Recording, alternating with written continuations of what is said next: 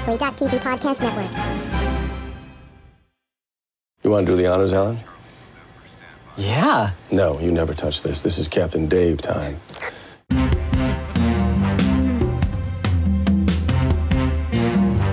This is the Extra Hot Great Podcast, episode 186 for the week of January 8th, 2018. I am Barstow Avoider David T. Cole, and I'm here with emotional support duck Sarah D. Bunting. Unattended bag Tara Aricano. Why won't anyone attend to me? And Dylan McDermott Mulrooney, Adam Grossworth. Which one am I?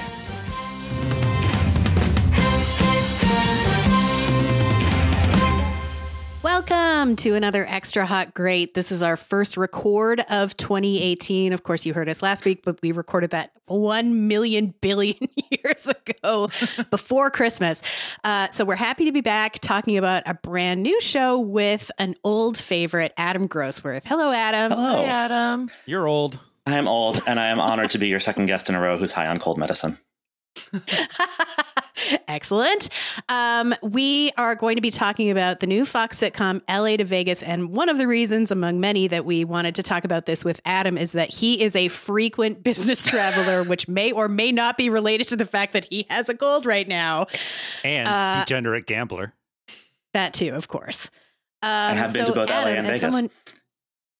As someone who's been on many a plane, what were your initial thoughts about LA to Vegas? I remember after we asked you to do this, you of course said yes because you're gracious, and then you watched the promo and you were mad, and then you watched the episodes and you said you were less It's mad. true. So the show is better than the promo. Much better than promo.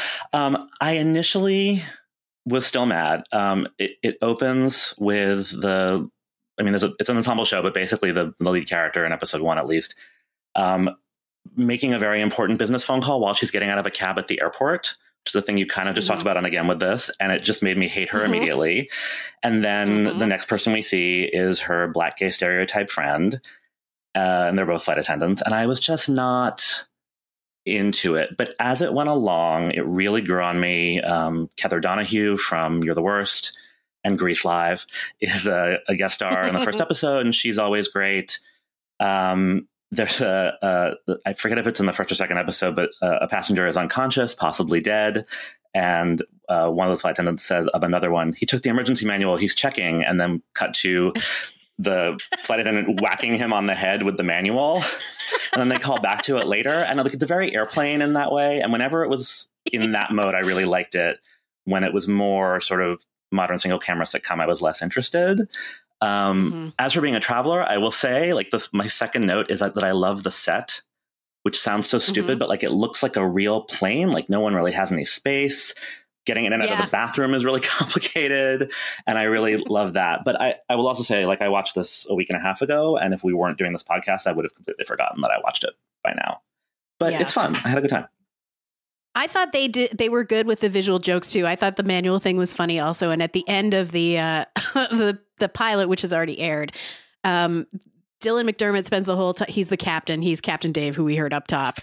He's of course an arrogant idiot, and he's going on and on about his Muay Thai training, and then he has to actually take someone down. And the lead up to it, they're really subtle at first, showing him behind this guy who's causing a commotion, psyching himself up with his Muay Thai moves.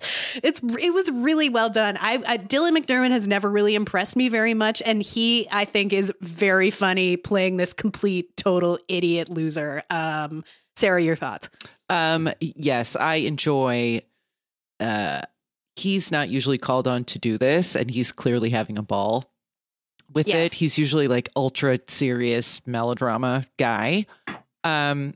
It started out so unpromisingly. The dual phone conversation bit is so tired.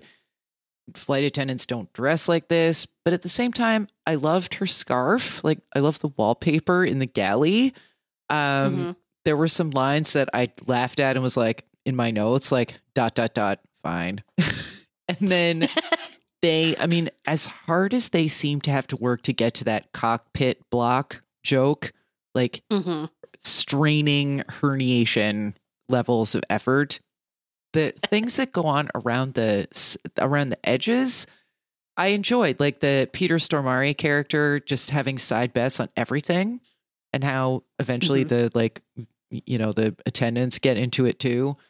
I enjoyed it. I mean, I don't need it in my life, but I didn't hate it. Like any show that has a line like, you leave Madonna out of this. I mean, I'm not going to be that mad. Some of it is extremely clunky, and I'm not sure Drunk Pilots is still a great source of ongoing comedy here in 2018. But I don't know. Did you watch all three of the screeners we got? Yeah, we did. Dave and I did. Yeah, I did too. We should say a little bit about what the premise is. This is about Jackpot Air, and it seems to be an airline that only flies like to Vegas and back from its various other locations. And so it's actually kind of an interesting premise because they have a little title card at the beginning that says there are people who fly to Vegas from LA every weekend, which is definitely true. Yep. And some of them are, as Sarah said, like Peter Stormare, degenerate gamblers. And some of them are, as another character is named Nikki, I believe, is a stripper who like just goes to Vegas on the weekends to make crazy money. And so there like is an actual sort of workplace aspect to it that doesn't just involve interchangeable passengers. Like some of them are on the whole way through. And I feel like Ed Weeks as, I don't even remember his name because he's so forgettable. Colin. Thank you. Of course. It was either that or like Nigel or Clive because he's British. He's a guy who got Heather Donahue pregnant. I can't remember what the order of operations was with her, but that's why he goes to Vegas every weekend, is because his kid lives there. And so he's sort of trying to start something up with Ronnie, who is our protagonist, the one who was having the bad phone call, who is a flight attendant on this route. They are not that interesting to me. They can drop that anytime. I feel like what did others think about their whole relationship story? Adam. Yeah, I mean, I felt the same way. They're decent entry point characters, and I do like them both. Like the actors, they're both really charming, but I don't care. I mean, I don't want it. I don't need it to be a romantic comedy. Like the show doesn't need a Sam and Diane, right? And that's clearly what they're trying to do with them. But they're fine. I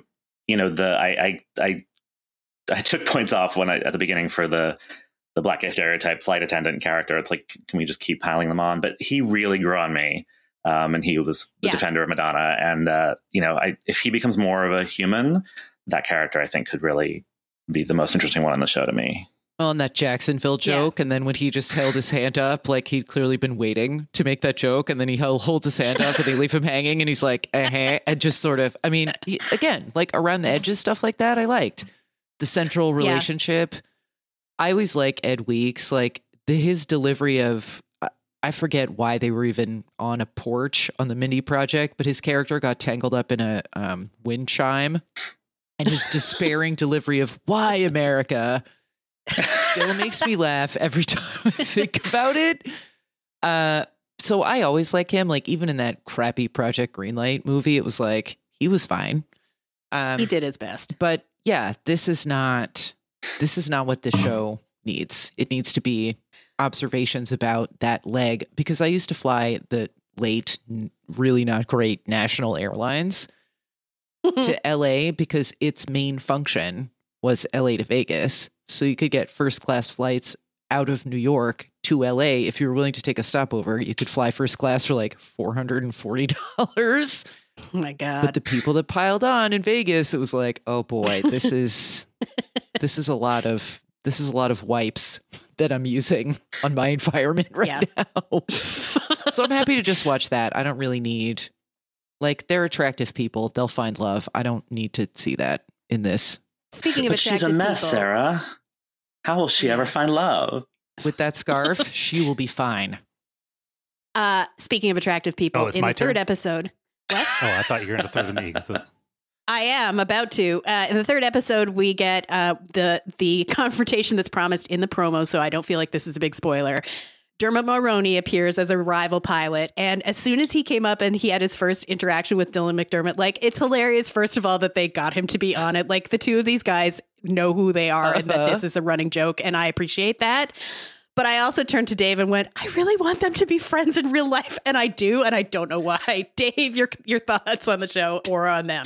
Yeah, that was a nice little bit of casting. That was fun. For me, I think Ronnie as the lead character is almost the same character as Katie from Great News. She sort of fills the same slot, and Katie from Great News does it so much better than Ronnie does. I found this show was like 40% the way to like a 30 Rock scenario, and Great News is like 75% the way there.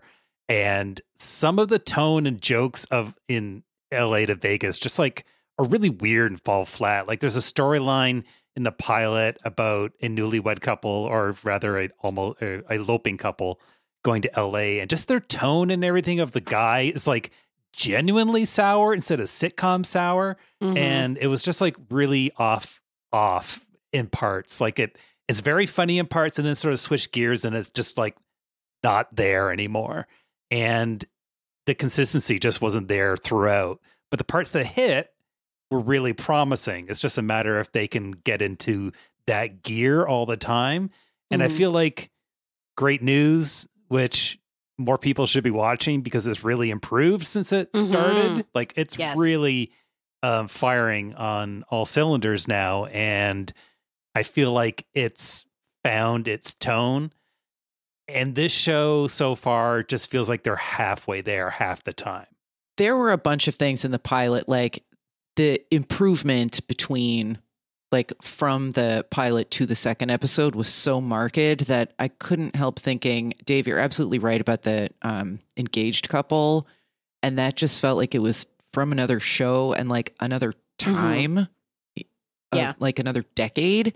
And then they come back and he's all bitter. And it was like, what even is this? And I just really got the sense that there were a bunch of network notes in the pilot that were like, these are the people you have to put on this plane in the pilot.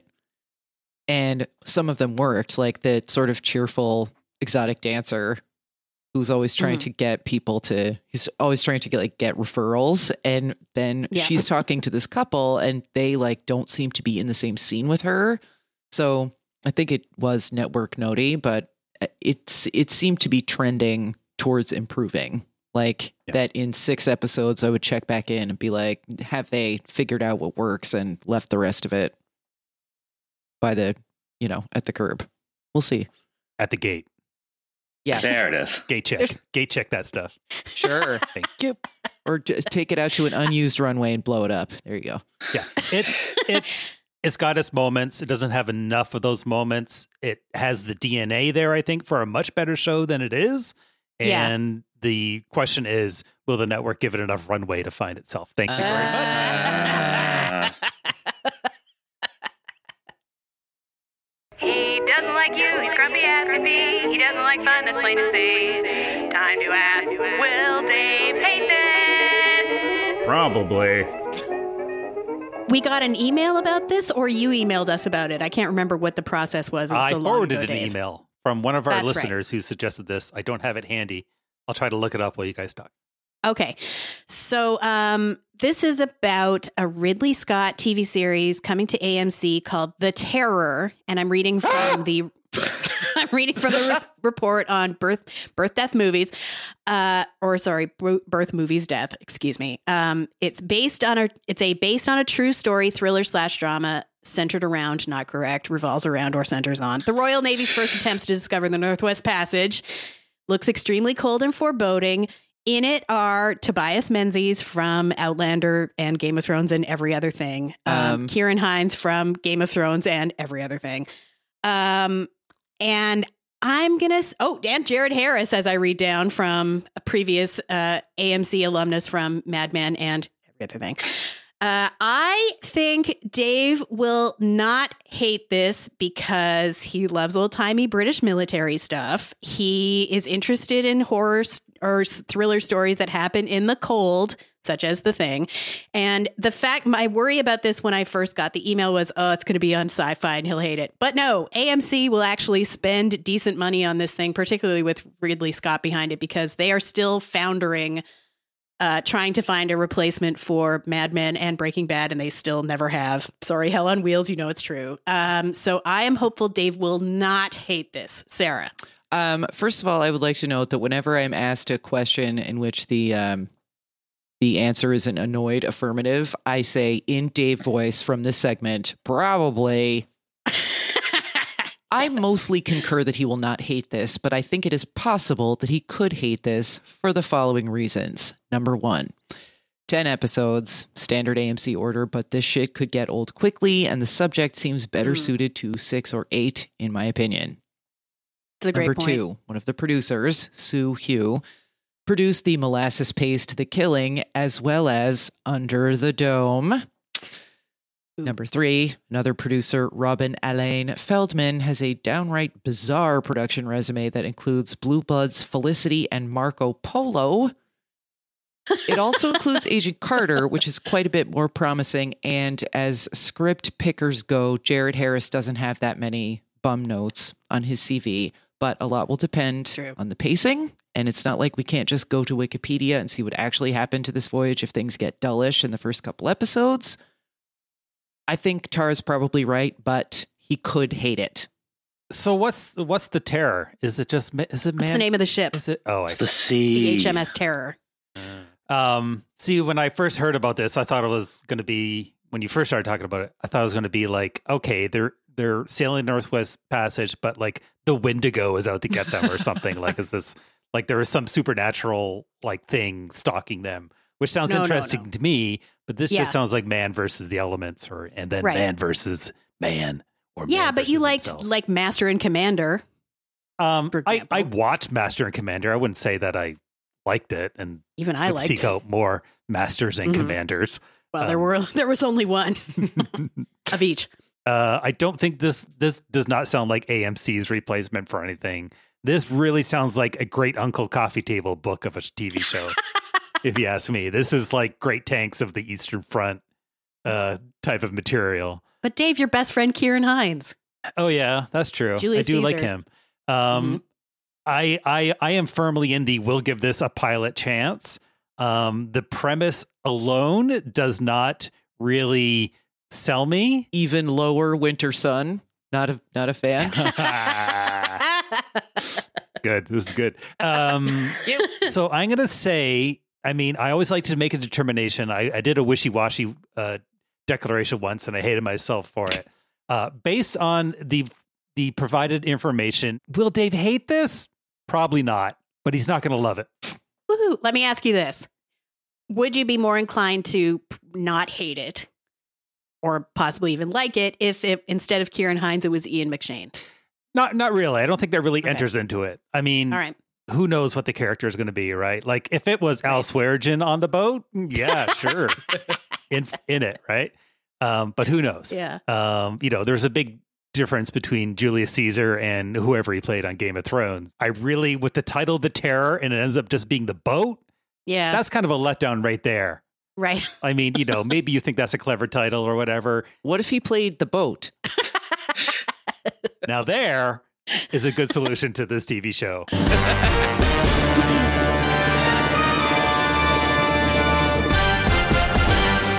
It is time to go around the dial. First up, Tara Ariano. Choo choo. Hi, I have a couple.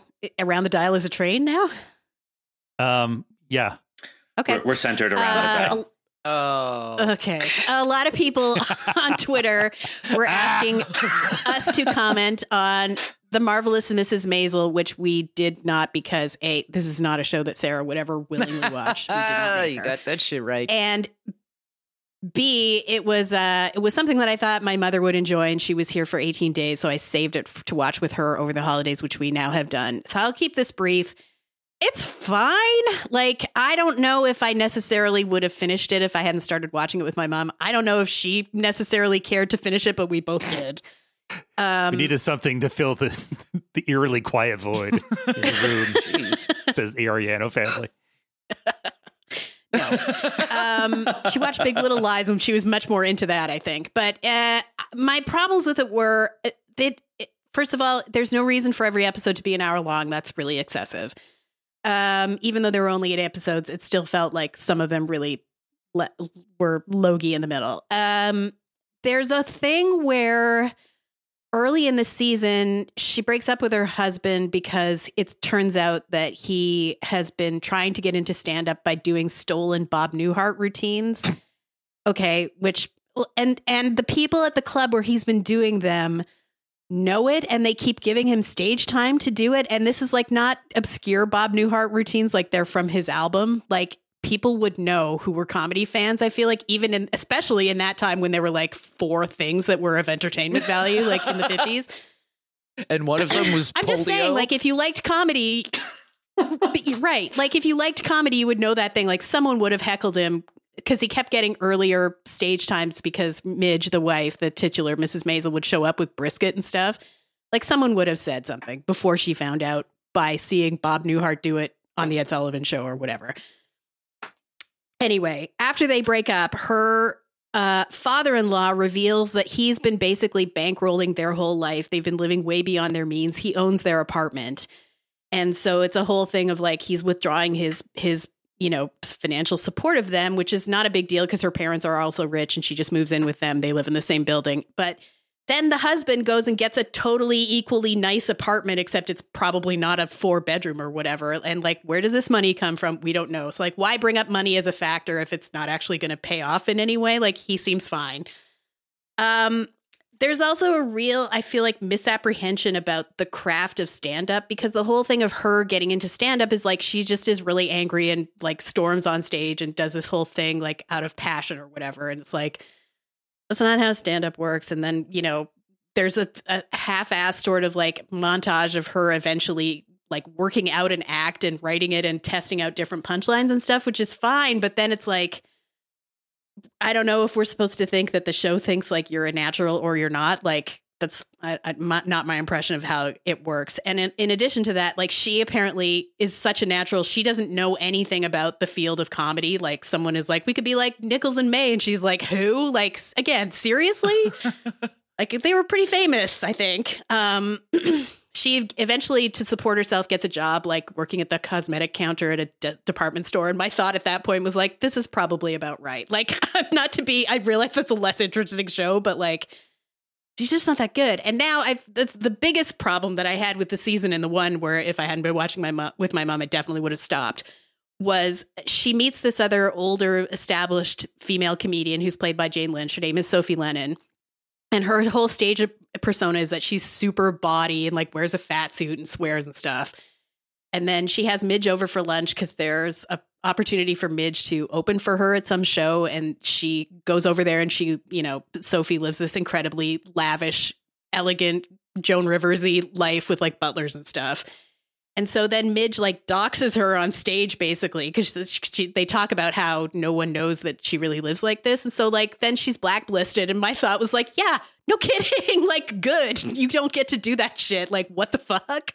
And also, wouldn't people just inherently understand that Jane Lynch's character is rich because she's super successful? Right. Like, even if she started out, if it started out real, I found that very strange too. Anyway, I don't know if I'm going to watch a second season. Like, whatever. She just won the Golden Globe for comedy. It's fine, but what you watched it? What did you think? I like it a lot more than you do, but nothing you just said is incorrect. Like, I found it very charming. I think it looks amazing. It does. Right? It's all this period, it's lovingly shot, all this, period music, all of that. I do think she's pretty great. I paid no attention to the Golden Globes, so I don't know who didn't win that award, but I do like her a lot. Mm-hmm. But yeah, I mean, it's a top tier Amazon show. Mm-hmm. Right. Yeah. And I will watch more. I like everyone in it very much. It's very well cast. I agree with that. And a lot of it is carried by the charm of Rachel Brosnahan's performance. Like she does sparkle in this role. It's a real star maker, but the whole thing was sort of like an to me. So anyway, people were asking. That's my answer. Yeah. Yeah, definitely. If you do watch it, don't think about it too hard. That's a really good. That will go poorly for you. Absolutely. And so briefly, I'll just say I also watched the pilot of 911, the new, for some reason, Ryan Murphy procedural that's on Fox, and is like a completely generic CSI type show. Like there's nothing about Ryan Murphy on it. I don't know why they're even touting him in the ads because I mean I know he didn't create it, but it's not, it doesn't have the stink of Ryan Murphy on it at all. It is really boring. And for all the things for Connie Britton to leave Nashville for, which was also not a good show, like this is even worse and I feel sad for her. So don't watch 911. It is bad. As for my plug, I will say Will and Grace and Kevin and Tara, which is covering all the new Will and Grace episodes that are rolling out on NBC every Thursday night this month. Adam Grossworth, what do you got? We're in this weird point in the year where there's not a lot happening, and I spent much of my break catching up on things that you guys have already talked about, in some cases several years ago. So I guess I'm going to talk about the X-Files, which is back for some reason. It's weird to watch this post Twin Peaks, which, let's not get into Twin Peaks. But Twin Peaks, the original was on when I was like 15, and I remember everything. Like, right when you're a fan of something as a teenager, like you're so into it and it sticks with you. And regardless of whether the reboot made sense or not, like all these things were coming back to me. The X-Files was a little bit later, and I would have said I was a giant fan of the X-Files too, but I was, I guess, in my early 20s. And I don't remember stuff that happened on the last season of the revival of the X-Files, let alone 20 years ago. And the first episode, as we're recording this, only one episode of the season has aired, and it was a week ago. And I was watching it being like, wait, who is that? Do we know about this? It's not good. And I liked the last season a lot better than a lot of people, though I didn't think it was great, but it was sort of like, oh, yay, Scully's back. And this one opens with Mulder voiceover, sort of Mulder's Meredith Grey style voiceover. And I was just like, oh, stop it. And David Duchovny is fine, but that is not a thing that he should be doing. And it was not a good start. I will probably watch one more just to see, but I think I'm done with the X-Files, which makes me a little sad because it was a big deal at one point. Apparently the one that's airing as people are listening to this tonight is better, but good. I mean, in case you were really like on the fence about kissing it off, but if you're not, go with God. Yeah, the TiVo's almost empty. It's January. I can watch it. It's weird to me that it's back now. Like the last season, the season of the revival was from 2016. Like you don't get to revive something and then take a year off and then come back. Like that's not how TV works. Well, and then like Gillian Anderson said that she wasn't going to do another, and Chris Carter was like, I didn't know that. Oh yeah, which suggests that there's not an ending. Yeah, which makes me really not want to stick with it, because that's kind of the whole point of what this show is in terms of conspiracies and all that. So now Scully's turn to go to the market or whatever it was. And it's also like LA to Vegas and Mrs. Maisel are both like shows you can just kind of put on and be doing other things. And you're not going to miss much. The X-Files is not that show, even when it's bad. Like if you miss an expository monologue, like you're screwed. That's the whole conspiracy theory.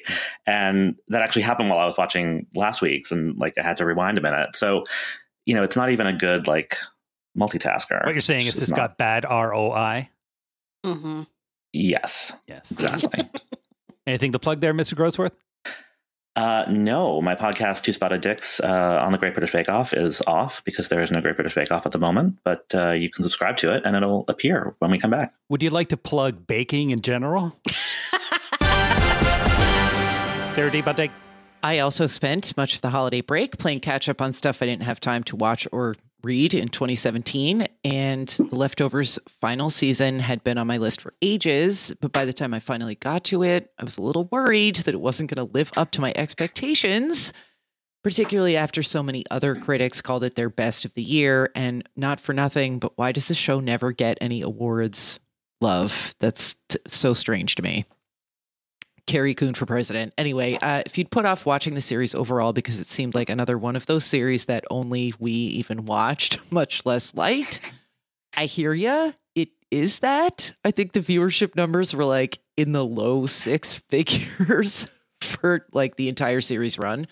But I would still urge you to try it. The first season can be off-putting because it's like the show hadn't accepted what it was yet. But as a whole, the series has so many wonderful moments of bittersweet grace and acceptance of the messiness of living, and specifically the extra messiness of living alongside death. It's worth sticking with it. I thought it was beautifully done and lived up to the very high expectations set for reviews that I read. So it was great, and I'm glad I finally got around to it. I wouldn't recommend binging it, though.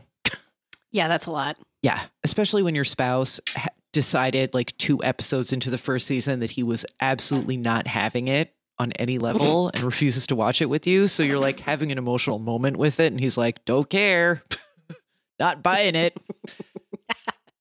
Anyway, my plug is for our podcast on a show that, while it did not improve with age, still gave me and my co-host a lot to think and talk about. That's Go Pirates, which is our Veronica Mars podcast. At the moment, we are cutting through the high, overgrown plot weeds of early season 2. My co-host, of course, is John Ramos, and John's latest documentary, What Lies Upstream, is out. It's in theaters in New York City and Los Angeles this weekend, and it will be available on iTunes next Tuesday. Here's the brief. In this scandalous political thriller, an investigation into a chemical spill spirals into an indictment of the entire system meant to protect drinking water, revealing cover-ups at the highest level of government. That reading sounded sarcastic, but it actually is quite thrilling. I've seen a couple cuts of it. It's so upsetting. As of this writing, it is sitting at 100% on Rotten Tomatoes. Yay, John! Nice. And Colin, I'm very excited for him and the director that it is out at last. And before it comes out, or to your town, you can check out their other documentary collaboration. Terms and conditions may apply.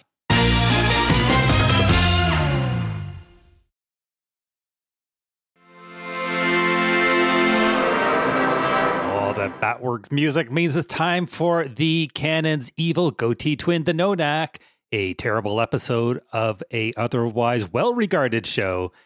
Tara Ariano is pitching this week's entry. It's true. I'm presenting to the Nonak Season 2, Episode 3 of Unbreakable Kimmy Schmidt, entitled Kimmy Goes to a Play. By this point in the series, we've had a whole season of Kimmy Schmidt's adventures outside the bunker, and in Season 2, Kimmy's not so innocent. She has romantically pursued a married man and is dealing with the harsh reality of having lost her income due to Jacqueline's relative poverty post-divorce. In this episode, Kimmy is pulled into Jacqueline's hijinks. Jacqueline wants to line up a rich date to impress all the swells at a society wedding, but Kimmy tries to box block her in order to encourage Jacqueline to stay true to her newly rediscovered principles. In the end, Kimmy's attempts to keep Jacqueline from reverting to her old nouveau riche asshole-ish ways just lead to Jacqueline passing Kimmy off as her date to the snobs who will make sure it gets back to her ex-husband Julian. There's also a C-plot in which Lillian mistakes spray-painted markings for the tags of a new gang called the FA-10 Cincos, but they're just eventual hookups for FiOS high-speed internet. But as tiresome as both Jacqueline's social climbing and Lillian's mania for opposing East Dogmouth gentrification are, which is very, neither of them is the problem here. As soon as you heard the episode title, you remembered what it was. It's Titus's decision to mount a one-man show in which he plays a geisha.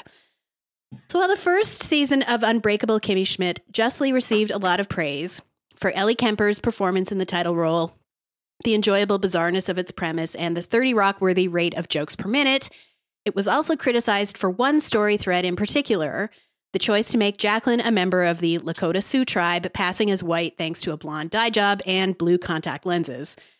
Critics of this plotline noted that Jane Krakowski, who plays Jacqueline, has no First Nations heritage, but when series co-creator Tina Fey was asked about the controversy several months after the season dropped, she told Net-a-Porter, and I quote, "The internet was in a whirlwind calling it racist, but my new goal is not to explain jokes. I feel like we put so much effort into writing and crafting everything. They need to speak for themselves. There's a real culture of demanding apologies, and I'm opting out of that." End quote. Well, turns out she did more than just opt out of delivering the apology she felt some viewers were demanding. She sanctioned Sam Mean's writing Kimmy Goes to a Play for Season 2, and here's what makes it so excruciating. Number 1, it puts Titus in yellow face. I mean, technically white face because geisha. Titus has a reason. Clip 1.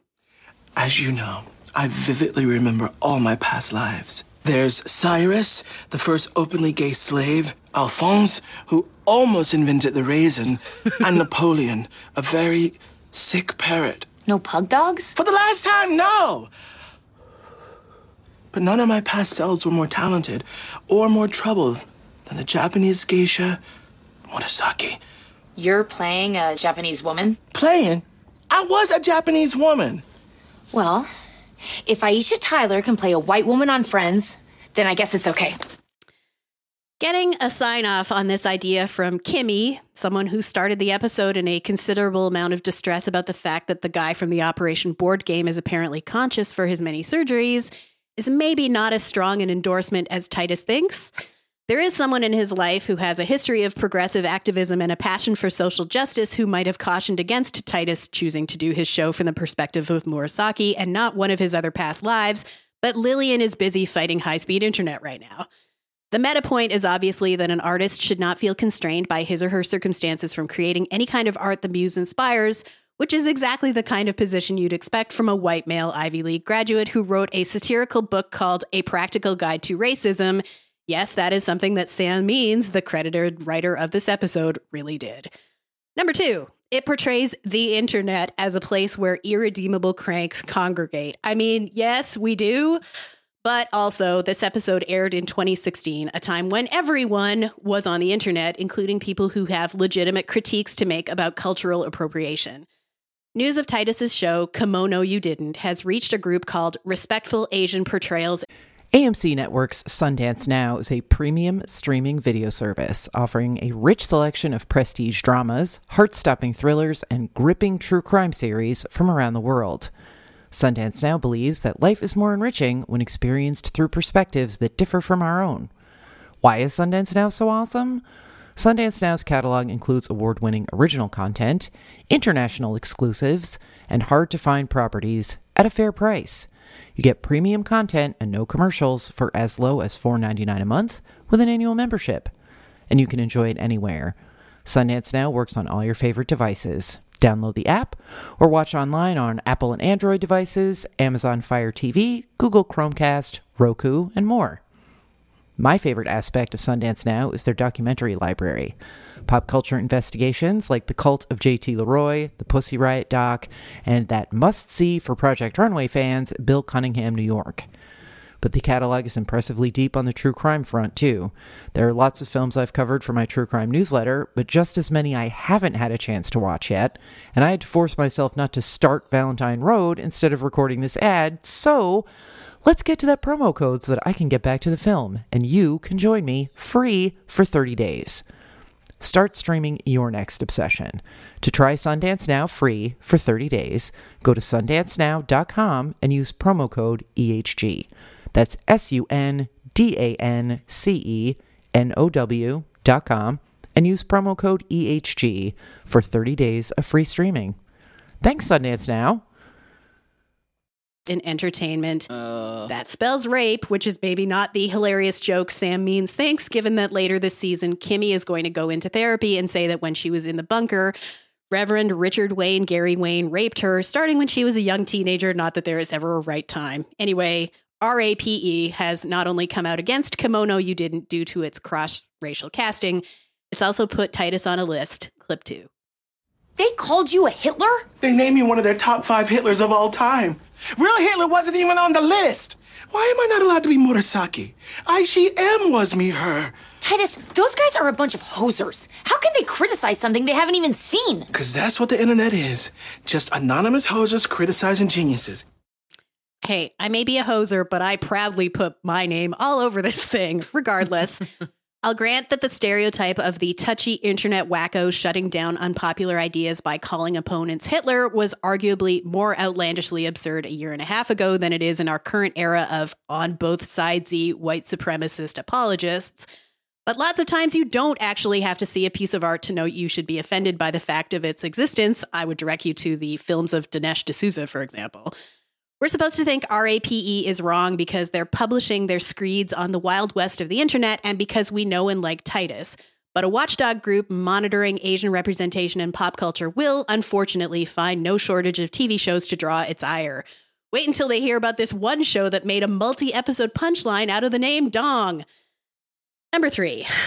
It is clearly written by a privileged white person who's never had to think about media representation for a single second. Clip 3. This show is an abomination. We're gonna boo you so loud you won't be able to hear yourself talk. Yeah, the whole portrayal is offensive. A geisha? Seriously? But Murasaki really was a geisha. Typical. Why couldn't she be a successful businesswoman or a college professor or a stay-at-home dad? But if you actually watch the whole show... I don't want to hear the end of anything anyone has to say. I mean, the fact that this plot line made it onto our streaming devices does certainly suggest that someone didn't want to hear the end of anything some people had to say and just turned their embarrassment at being called out for racist material into a bunch of straw man characters, united under a banner, literally labeled rape. Later, as Titus is trying to decide whether to give up on the show, we see a montage of his past lives, including the aforementioned slave. Clip 4. Look, Cyrus, you gotta cool it with the gay rights stuff. We got way bigger problems down here, man. You're right. I should just give up. The erasure of gay men's experience in the African American community is actually a real issue that persists to this day, and in general, the series has done a good job of showing what Titus has dealt with in this life.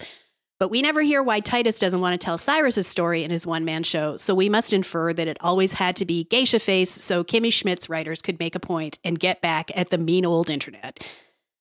And my final point, number 4, its resolution is total bullshit. Clip 5. Corbin, what do we do now that we're not offended? Yeah, I feel weird. It's like I can't breathe. Wait, I'm not allowed to say that. I offended myself. So we're now using not just the word rape, but Eric Garner's death for cheap punchlines? Cool. It would be fine to let the internet critics be won over by Kimono You Didn't. Titus Burgess's singing really is beautiful, but between now and the end of time, there's probably going to be another movie or TV series or black box stage production that will do a bad job of portraying Asian people. The idea that the group would disband because it reversed its stance on a single piece of pop culture content is, again, a thought only a very blinkered white idiot could have. So I realize that this presentation has put us on a Mobius strip of meta-ness as I use my internet platform to criticize the critique of an internet-driven critique, but it felt important that I do so. For me, this episode represents a real low point, not just in the series run of Unbreakable Kimmy Schmidt, but in the political satire career of Tina Sheetcake Fey, who really needs to make some friends who aren't white and rich like yesterday. I hope you will agree by voting it into the No-Knack. Who's first? Who wants to follow that joyride? Oh, boy. I'll go. This is a weird, this is a new area for the No-Knack, because I think usually we're just looking at the quality, but this is sort of like, I laughed many times, but then it was like, oh, like I just did it queasily. Like, stop sleeping on that side of your face is something that I'd still say to pets. The what every actor's friend dreams of, the one-man show. I mean, there are great lines in it, but then you can already smell the huge turd coming just right from the beginning. And it's really hard to enjoy the no face journeys sign when you know what's coming. So, but this is different for the No-Knack, because what we're really talking about is like, it's not like the badness is not a quality thing. The badness is like a morality thing. And once you've seen this episode and you know what it is and what it's trying to do, it's really tough to get past it, even with the joke about a helmet full of bees, which should really win me over. Mm-hmm. It's tough, and I feel bad for the performers. But this is the absolute worst possible look vis-a-vis the critiques of the show from the first season, especially in a plot that, like, it just would have been so easy to apologize and then just don't refer to it again, because that plot was boring anyway. Like, in addition to being offensive, it was not interesting, even if it weren't offensive. And then the critiques of the critiques, I don't know. It just was, here again, it's offensive, and then it's also tired, like the way that it's done. Like, I don't want to hear the end of anything anyone has to say is a line that had been in a jar of vinegar for a while. Like, okay, ha, the internet, we're full of cranks. Like, that's where we literally all live. No. And this should have been stopped. It's petty. It's unfair to make your cast do it. And it just ruins everything around it. I'm a little more forgiving of the various other like ancillary plot lines. Like Amy Sedaris in the Jacqueline plot is a blocking delight. Oh, kicking off the shoes is like an all-timer for sure. Absolutely. It's so good. But then everything else gets tainted with the gets smeared with the other shit. So excellent presentation. It's like a completely different angle to come into the Nonak at, but it's, one I think we will have use for in the future, sadly. Sadly. So yeah, thought-provoking, unfortunately. Adam. I was pretty convinced by your presentation, Tara, because coming into this, this sort of just feels like an episode of Kimmy Schmidt to me. This is a show that I watch but don't really like. And I don't have a lot of these because there's so much TV, as you and I have discussed on Twitter. But there's such a cultural conversation around this show, at least in my corner of social media, that I kind of feel like I have to. And the jokes are usually really funny. So that's enough to keep me wanting to watch it. But I kind of hate all of these characters, and especially Titus. Like, they're not antiheroes. They're just dumb. And, so watching this, and also because it's on Netflix, I tend to watch it a little bit post cultural conversations. Like, I knew this was coming the first time I saw it. And I think maybe it hit a little bit less hard than it would have because I was sort of expecting it to be so much worse.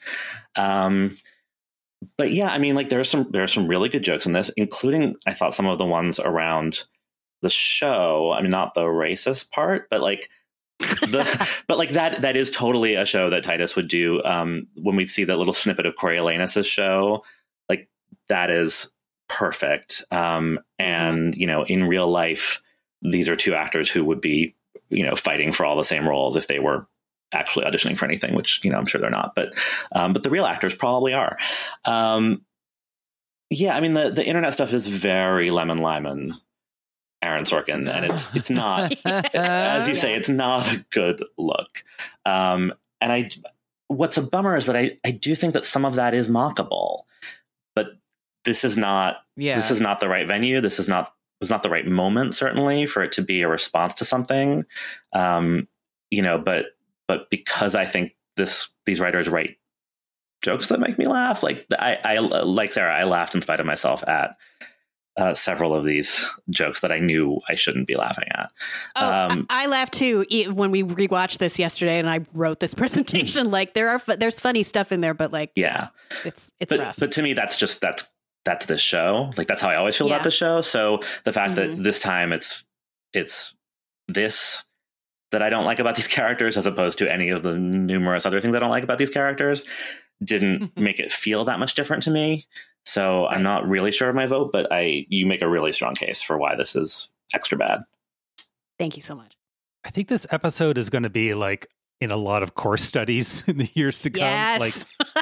Like, when we look back, I mean, the story, like, the new millennium, like, to be super reductive about it, learning new perspectives, learning to get out of your own skin and see life through, the way other people have to live it. And that journey has been quick for some, slow for others. Certainly, I think you're right when you say Tina Fey really needs to make some new friends to get some different perspectives, because seems to be the one thing that she decided that this is the hill that she will die on, because it comes up again and again. Even Great News did this, and they tried hard, but they couldn't quite get all the way there either. Or just don't put yourself in a position where nobody around you is going to point out that this is a horse shitty idea. Yeah. Right. Like, it just seemed this might have come where she was like at a point where she was too famous, and everyone around her just sort of felt like, well, it's going to bite her, but what can we do? By this time, she's had many a run-in with the media over this very thing. So it's not like this was born out of ignorance, if anything, stubbornness, I would imagine. Mm-hmm. Yeah. And it reads that way. I mean, if I may go back to like a real old example, when Michael Patrick King did that infamous panel at the TCA press tour about Two Broke Girls, where he was asked about his portrayal of an Asian character on that show. And his answer was, I can't be racist, I'm gay. Like, I feel like that's Tina Fey's answer, except it's like, I can't be racist, I'm a woman. You know what I mean? Like she's staked out. That's her thing. And like, you know, she thinks that means that she can get away with a lot of shit. And it's like, you can't even get away with some of your woman stuff. Like really, you need to take some classes. Anyway, back to you, Dave. This episode, I think, is emblematic of that journey is not yet done, obviously, for a lot of people, mostly white people, obviously being the majority, and having sat in comfy chairs for a very long time. And now having to examine their contribution to all the lead up to things like Me Too, to things like Black Lives Matter. You know, that is not an easy path for lots of people. And, you know, that's a big sea change. And this sort of reaction to it is going to be, I mean, it doesn't wear well now, but as an historical artifact, it's going to be so embarrassing in the years to come. And the one thing that, of course, bugs me more than anything is what phone company is making tags on a wall for their phone lines that big? You know, they're just got little spray paints on the ground. It's just like, come on, guy, do a little research.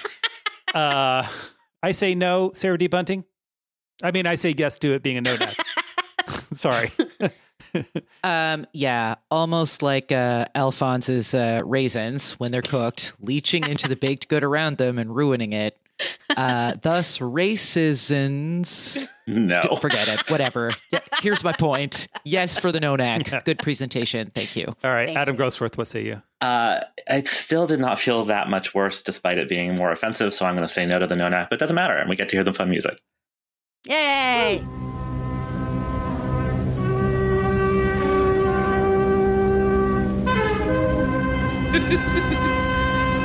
Racism!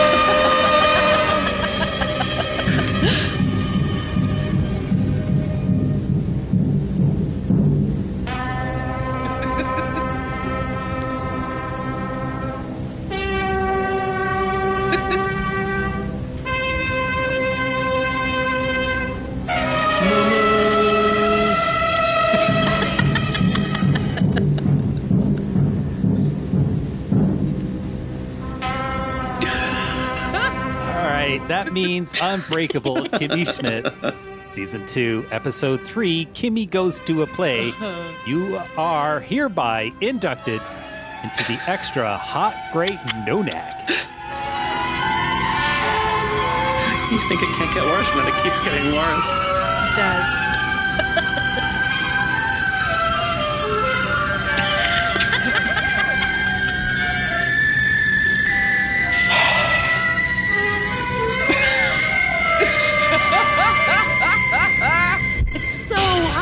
Americans love a winner. God. And will not tolerate a loser. Nope. It is time for winner and loser of the week. Tara, who is our winner? Winner are people I'm going to say about 5 years younger than I am, because Hulu is bringing back Animaniacs. We should also say the original run of the series of both Animaniacs and Tiny Toon Adventures were both just added to Hulu last week. So if you want to relive those, you can. Tiny Toon was the one that was on when I was in high school. So that was the one that I would be more excited about if they were bringing it back. Theoretically, I probably wouldn't watch it, honestly. But people are super psyched about Animaniacs. So if you're in that like Daria corridor of like just a tiny bit younger than me enough that this was your show. I'm older than you, and I watched did it air late? Really? Well, also, All did right. it air later in Canada? Because I was definitely in high school when it started. It started in 93, so that was I was my not then. first I year of graduated. college. Yeah, I graduated. That's me too. So, all right. So I guess I'm wrong. People who are 5 years younger than I am and Dave. Right. Animaniacs has some really good bits. Like they have some outstanding. I don't want to watch it now, but I did love it in college. I guess or like the spring semester of high school, depending on when it started. And it might be the only cartoon I know that made a finger bang joke. So, you know, it's got that going for it. That you remembered because you were old enough to know what it was, That's true. perhaps. Maybe. Anyway. Perhaps. So yeah, I have to go back and watch, all the Saturday morning cartoons. Thunder the Barbarian probably had a lot of that stuff. You know He-Man did. Just too young to recognize it. Finger banging. Wow. Yeah. Yeah. Anyway, congratulations to all of Calls you. it his sun sword, but you know. Oh. And loser of the week? No segue there. Our loser is the Versaces. The family has slammed American Crime Story, the assassination of Gianni Versace, in a move that is maybe not the best look. Speaking of those, partly because it's only going to amp the publicity. It is based on what I understand is a well-researched, sober-sided book that's not too trashy, but they're upset that they weren't consulted. I get it, but just don't say anything, maybe, until you've seen it, and just, I don't know. You're not helping yourselves. Indeed. Speak about not helping yourself. You're welcome. Do you know what time it is? Geisha time? Game time.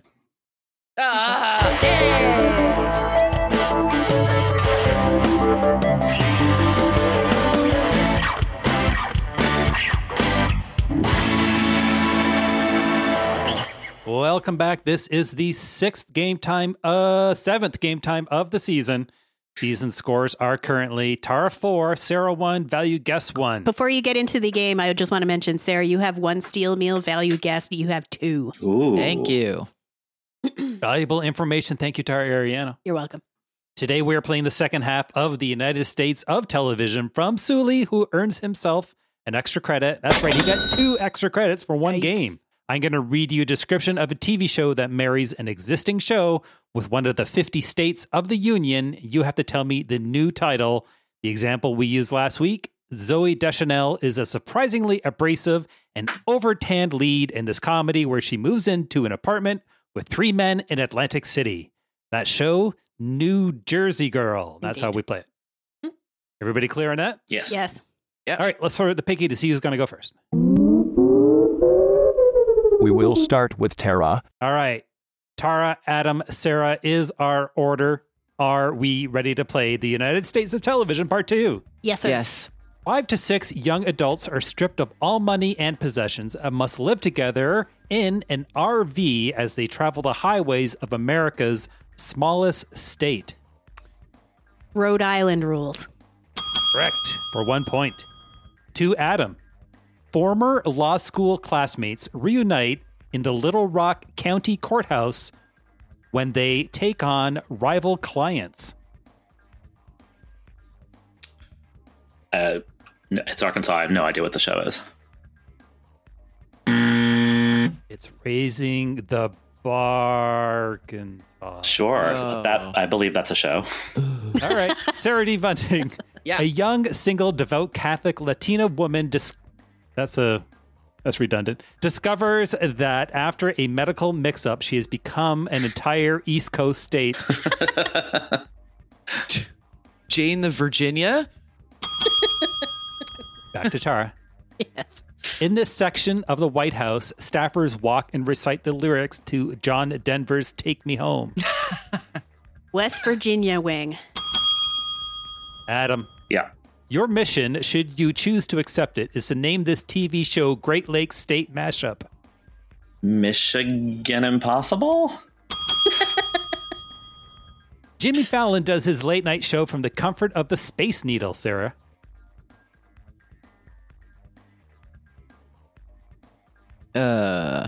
The Washington Tonight Show with Jimmy Fallon? Nice. Finally fed up with all the coloreds moving in, Archie Bunker pulls up stakes and moves his family to the Yukon. That's not quite right. Uh-huh. No. Alaska in the family? Yeah. Generous interpretation of the Yukon, but we'll allow. Guitars are plucked and jokes are told by country bumpkins standing up in pineapple fields. Hawaii. Larry, that was mine, by the way. Thank you. Excellent. Larry David's 90-minute show where he goes around Manhattan telling people to calm the fuck down and not get so excited about the fact they live in Manhattan.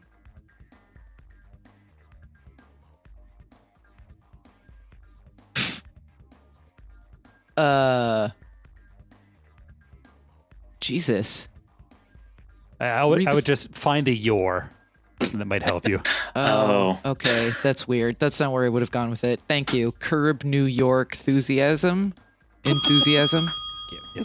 Curb New York enthusiasm. Got it. Right. LeVar Burton is on the local St. Louis PBS affiliate and narrates stories to children.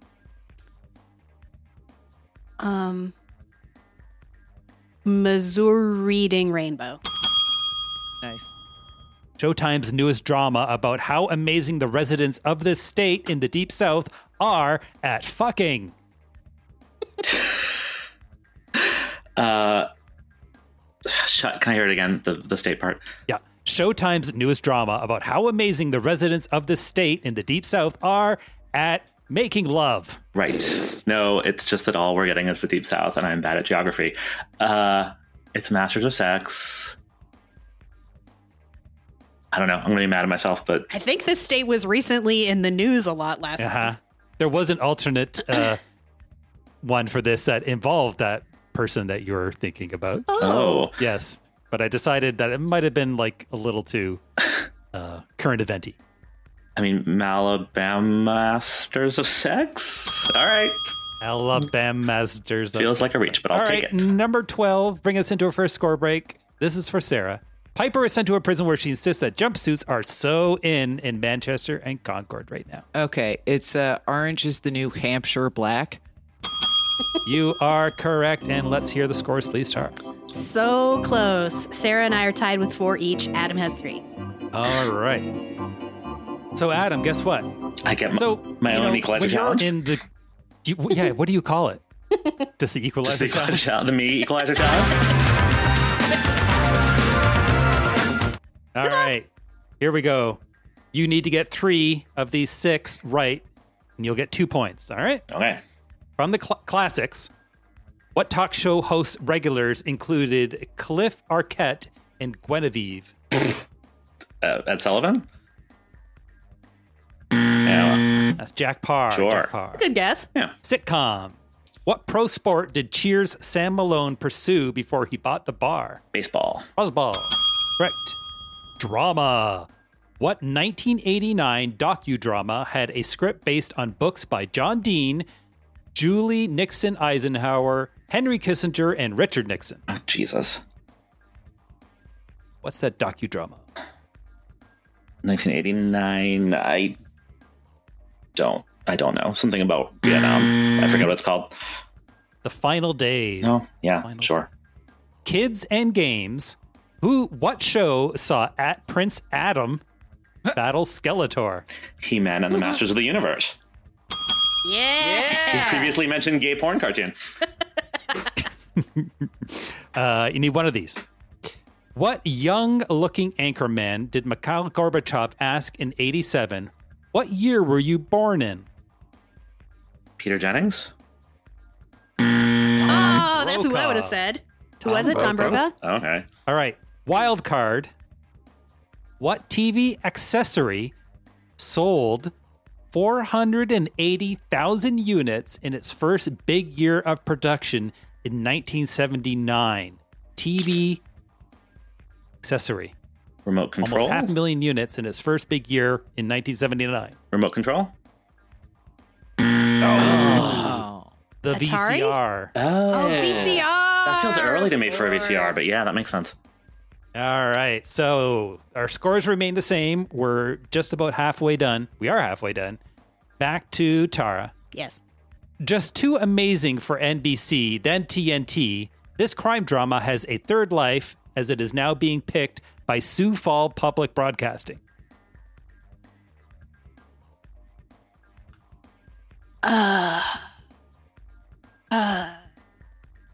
South Dakota land. Southland Dakota, South Dakota land. Okay. 4 foul-mouthed 8-year-olds tackle current events in a whirlwind 1-week production timetable in Charleston. South Carolina Park. South Park, Carolina. Yep. Brightly colored teddy-like creatures with adorable pictures painted on their tummies go around Chapel Hill and Charlotte, staring intently at the residents.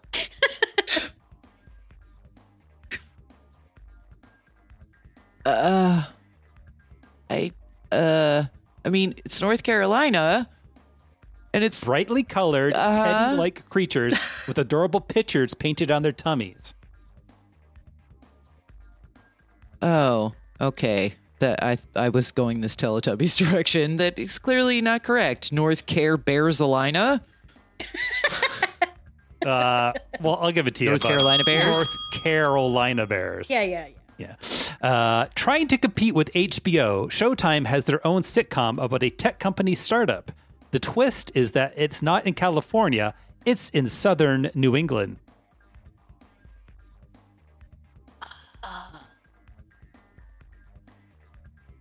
I gotta reread that because that's a little. I don't like the way that's worded because it's leading you down a path it shouldn't lead you down. Okay. HBO has a spin-off sitcom about a tech company startup. The twist is not in California; it's in southern New England. Okay. Forget about Showtime. Okay. Connecticut Valley. Correct. Number 17. Spread Eagle. CBS is rebooting another police procedural. The Pueblo Police Department has a special unit which investigates unsolved crimes with seemingly no leads. New Mexico cold case. New Mexico cold case. Nuns deliver home births in 1940s Hollywood. California, the midwife?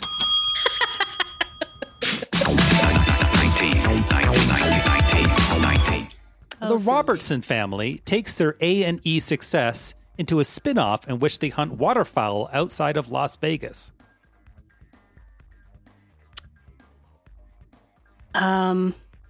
Nevada Duck Dynasty? Correct. Number 20 for Adam. Courtney, Kim, Chloe? Sure. Yes. Yeah. Rob and the whole gang are doing a very special season of the show in which they try to live their high-profile lives in a rural Omaha suburb. The Kardashian Nebraska? That is not the name of the show. Oh, Keeping Up with the Kardashian. Yeah, all right. Nebraska. I thought they were going toward Kentucky for that. Me too. Number 21 and our second score break. Mike Pence's favorite whitewash version of this early 90s sketch show comedy. Indiana Living Color? Correct. Scores, please, Star. Still so close. Sarah and I still tied with 7 each. Adam has 5. All right, Adam. All right. If you get this correct, it'll be a 3-way tie with one question left for everybody. Oh my God. Classics. Who was the human being? Kukla? Kukla? K-U-K-L-A. Yep. Fran or Kukla, Ollie? Fran, and Ollie, but I don't know the answer. I'm going to go with Kukla, Fran. and Ollie. Hey! But what is that? It's like a puppet show, right? Okay. Yeah, it's a kid show. Got it. 50s. Sitcom. What dapper dresser was dubbed the Adolphe Menjou of Mayberry? Is that right? Adolphe? Sure. Doesn't matter. Menjou of, dapper dresser. Oh, what the fuck is that character's name? I can picture him. I'm going to be mad. I don't know. Anybody fill in the blanks of what the hell that question is about? No. I mean, it's about... it's Mayberry. I know what show it is about. Yeah. And it's, the guy who he wears an ascot. I can picture him. The Adolphe Menjou part that I'm curious. I didn't know anyone. Somebody fashionable, I assume. Well, take a guess. It's not... It's Barney Fife. It's the only name that's coming to me. It's Barney Fife. Yes. What? Really? Oh. My Yay. God. He won an Scott, didn't he? Woo. On Three's Company. On Three's Company. Excellent point. But hey, it worked. It worked. Doesn't matter how you got there, Adam. I mean, no, it doesn't. Here's what it really is. He was coded as gay. Therefore, he was fashionable. Okay, moving on. Yep. What did Patrick Newell's wheelchair-bound character answer to on The Avengers? Ironsides?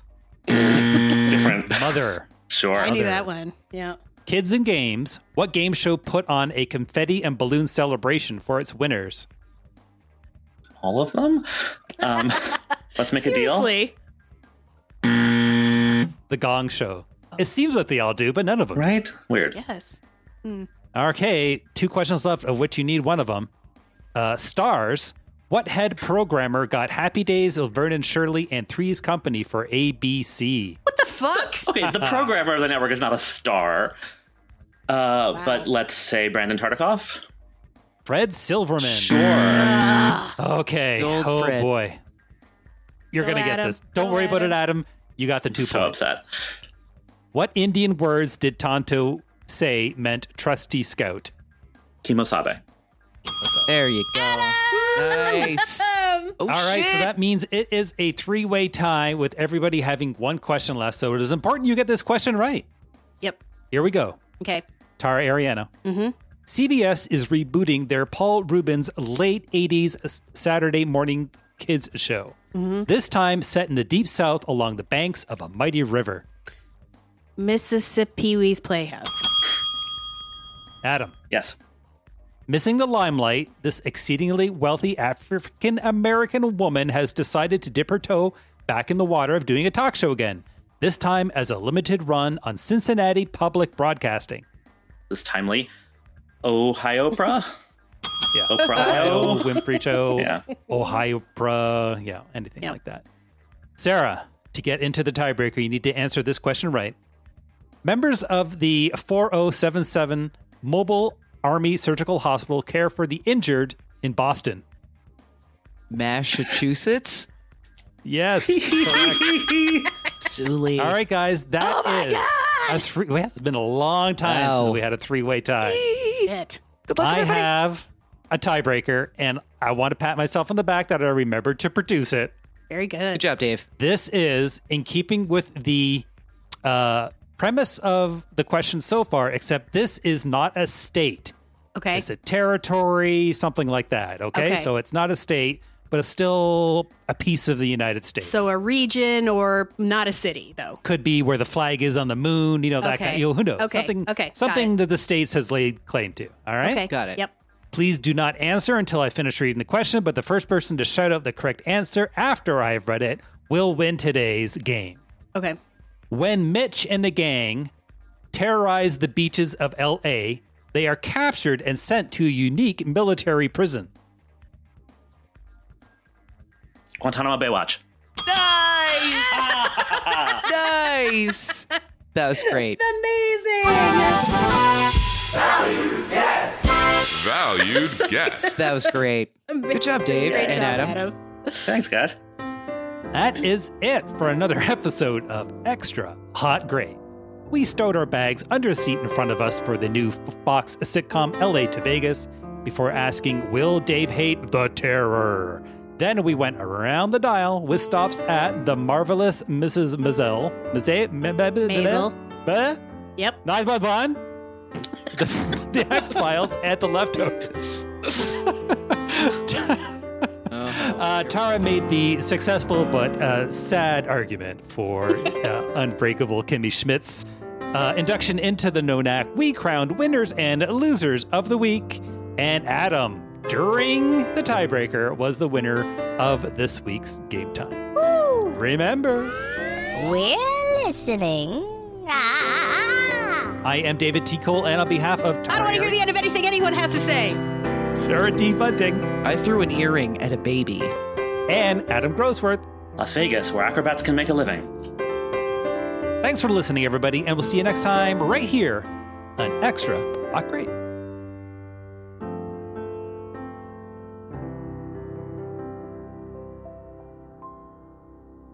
The internet is ruining everything. Tell it's just me a bunch about of it. Chandlers. This has been a production of the Previously.tv podcast network.